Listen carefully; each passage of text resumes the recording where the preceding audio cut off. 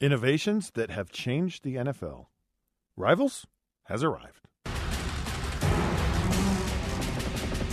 All right, welcome to another episode of Rivals. Scott Mitchell, Jason Buck. So, pass interference is now a play in the NFL that's reviewable. So, in the past, you weren't able to do it, just had to live with it. Of course, this whole thing with the New Orleans Saints and the pass interference call against the Rams, it voided all of us of really getting a good Super Bowl. Yeah. Because the Rams were pathetic and boring, and you know that the Saints would have given New England a much better game. That was a better matchup, yeah, no so doubt. We all suffered for that. The NFL has now said, okay, pass interference is reviewable, change some of its review processes. Did you ever have in your career, Jason, a time when technology or an innovation or a rule change dramatically changed the game? Now, you think of Stickum, right? Lester Hayes was that it created changes in the rules. The Dolphins, it actually wasn't the Dolphins, but Don Shula was part of why the goalposts were extended higher up into the air because of a game with the Colts and the Packers where it was clearly a missed field goal. And so they made the goalpost longer, so it was easier for officials to see whether it was right or wrong. Right, great advancement. So was there anything that during your career that kind of changed things? The Stickum thing kind of carried over into my part of my career because we'd talk about it a lot, and the refs would come check us, and we'd have guys. We weren't supposed to spray on silicone because Did you ever spray on silicone? No, I didn't, but the stinking offensive linemen do like crazy. Right. Well, you wouldn't want it. No, you're a defensive lineman. Lineman. But it's funny, Crumrye story, he would put Vaseline all up in his armpits so it would leak out. So they couldn't get a hold. Couldn't hold. They'd get slippery hands. And if I went back in time, I'd do that more. I didn't do it. I didn't do this, but this offensive lineman did, and they're the dirtiest cheaters on the planet, all you O-linemen out there, and they're out there giggling because they know it. They know they're cheaters? Yeah, they pull every trick in the book. They're like screen cheaters, like you are on picking up everybody's signals. Jason, somehow I don't think you were a choir boy when you played. I just don't. I didn't. I should have been. I didn't want to get caught by the officials, so I didn't do the Vaseline or silicone thing. I just you stayed away from it. I stayed away from it.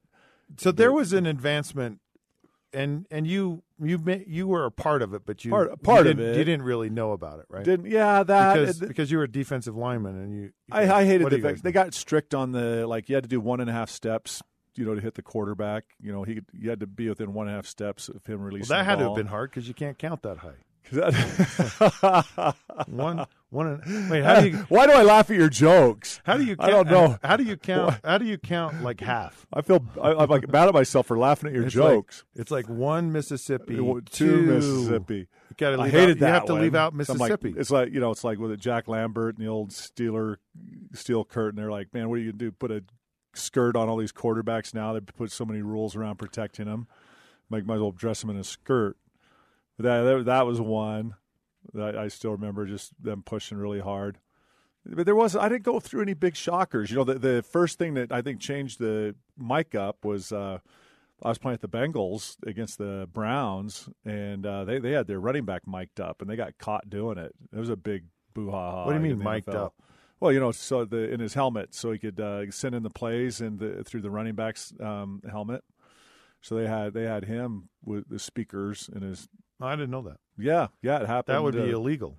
It was big time illegal, and they got busted. The Browns did playing us back then. So that was to me, at least in my time. I think it was a precursor to fixing it. So we had the signals that were sent in from the sideline. You could have a player come in, and you told the player, and the player went in, or you had usually a quarterback on the sideline would do a series of hand signals and to tell the quarterback in the huddle what the play was. The problem was anyone could see the signals, and teams went to great lengths to steal signals, including videotaping them. They would videotape 2 and 3 weeks before you actually played a team.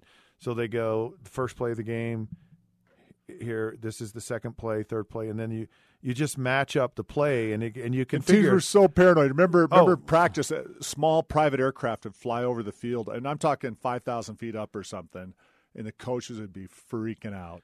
It's crazy. Find out who that is. No. What's going on? No. It was nuts. Everybody's paranoid for good reason. Yeah, for good reason. Look, I tried to steal signals when I played from the defense. So I tried to do it. And I still in my mind have this image of Fritz Schirmer when who was a great defensive coordinator, predominantly with the Green Bay Packers, or at least that's where he was at the end of his career. And I'd get, he would get so frustrated at me, but I'm like, hey, if I can figure certain things out, better off for me. And I know. So when they went to the headset in the helmets, it was great.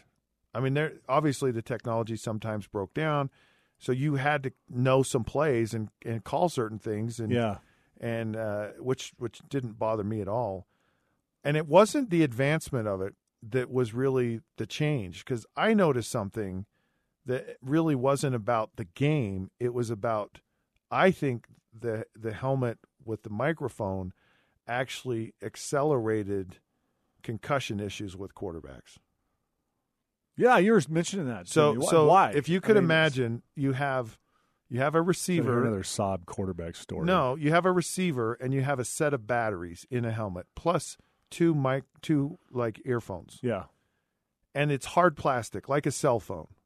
And it's about the thickness of a cell phone, but maybe it's more rectangular. It's a little bit thinner than and they put it in there. They put it right in the front of your helmet. And your helmet had 2 layers of padding in it, and they would cut out the layer next to the shell of the helmet. So you had a small, thin layer of padding covering a hard piece of plastic that was up against the shell of the helmet. Yeah. And all I noticed were there were a lot of quarterbacks that all of a sudden had, because they had like this concussion syndrome issue.